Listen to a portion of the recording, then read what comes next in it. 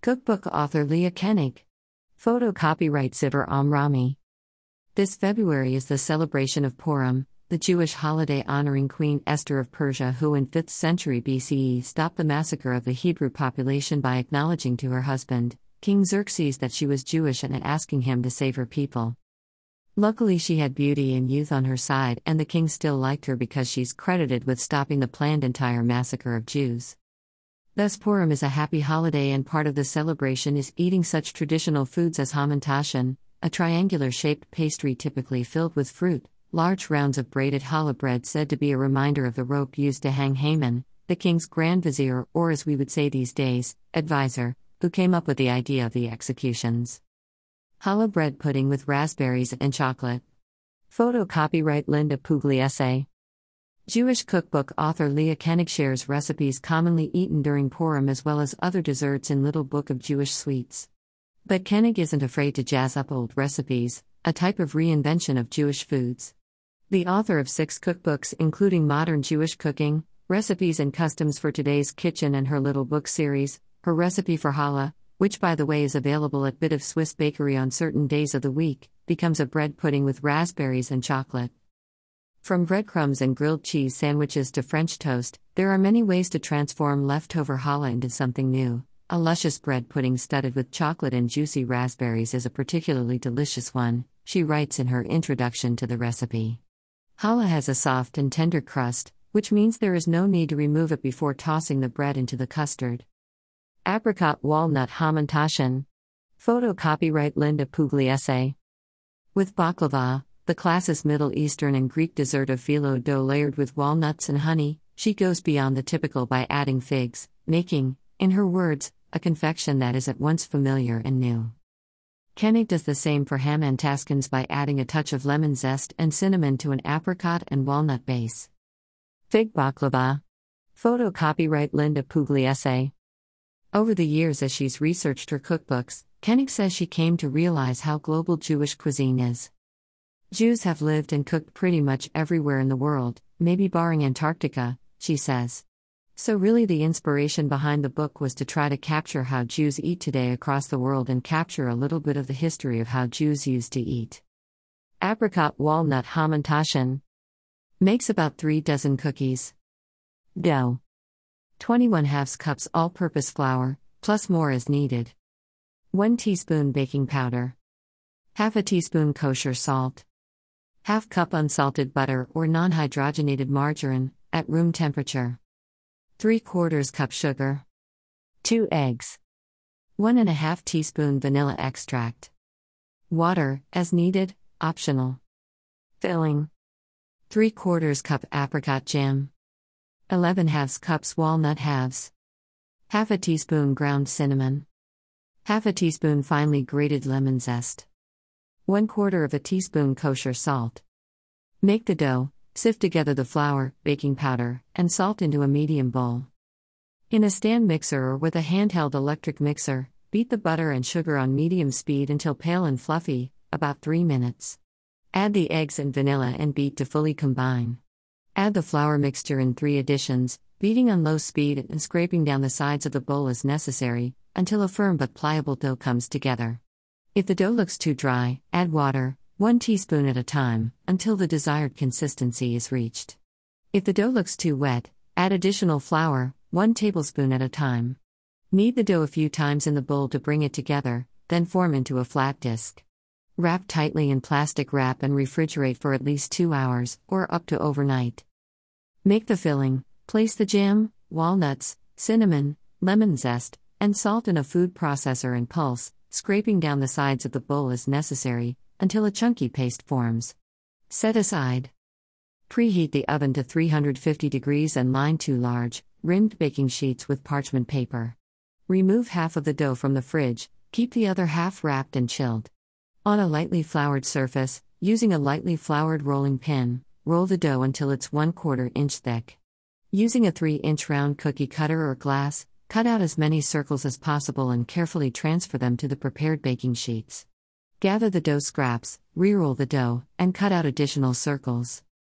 Spoon 1 rounded teaspoon of apricot walnut filling into the center of each dough circle.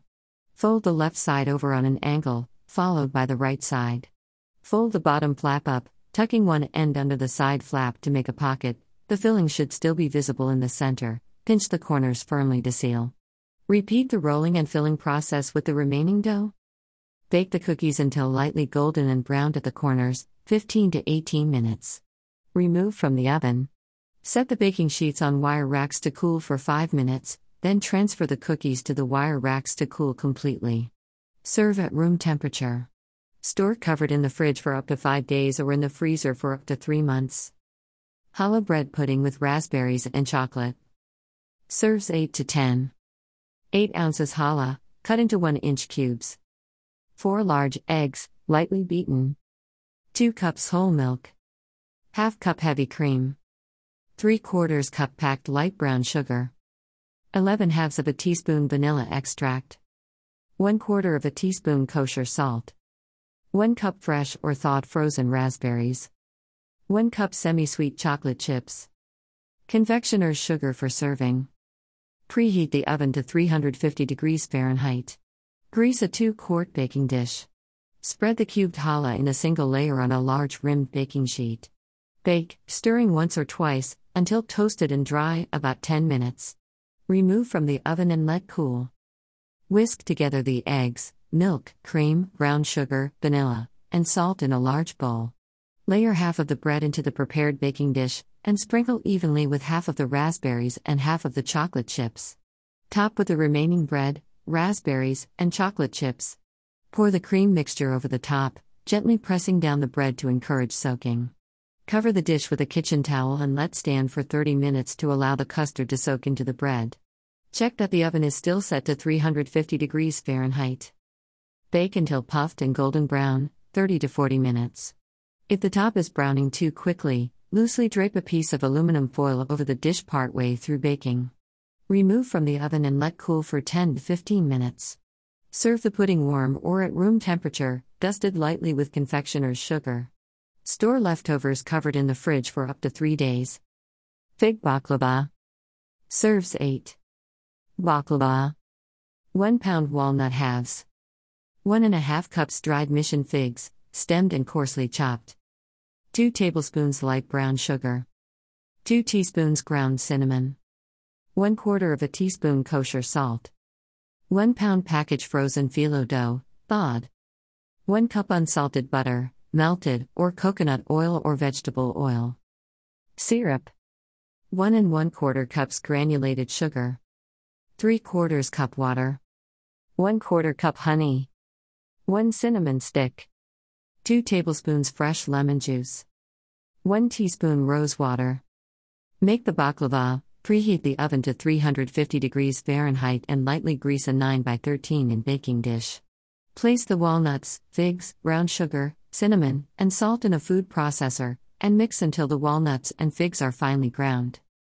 If necessary, trim the phyllo to fit the baking dish, then place on a flat cutting board and cover with a damp kitchen towel.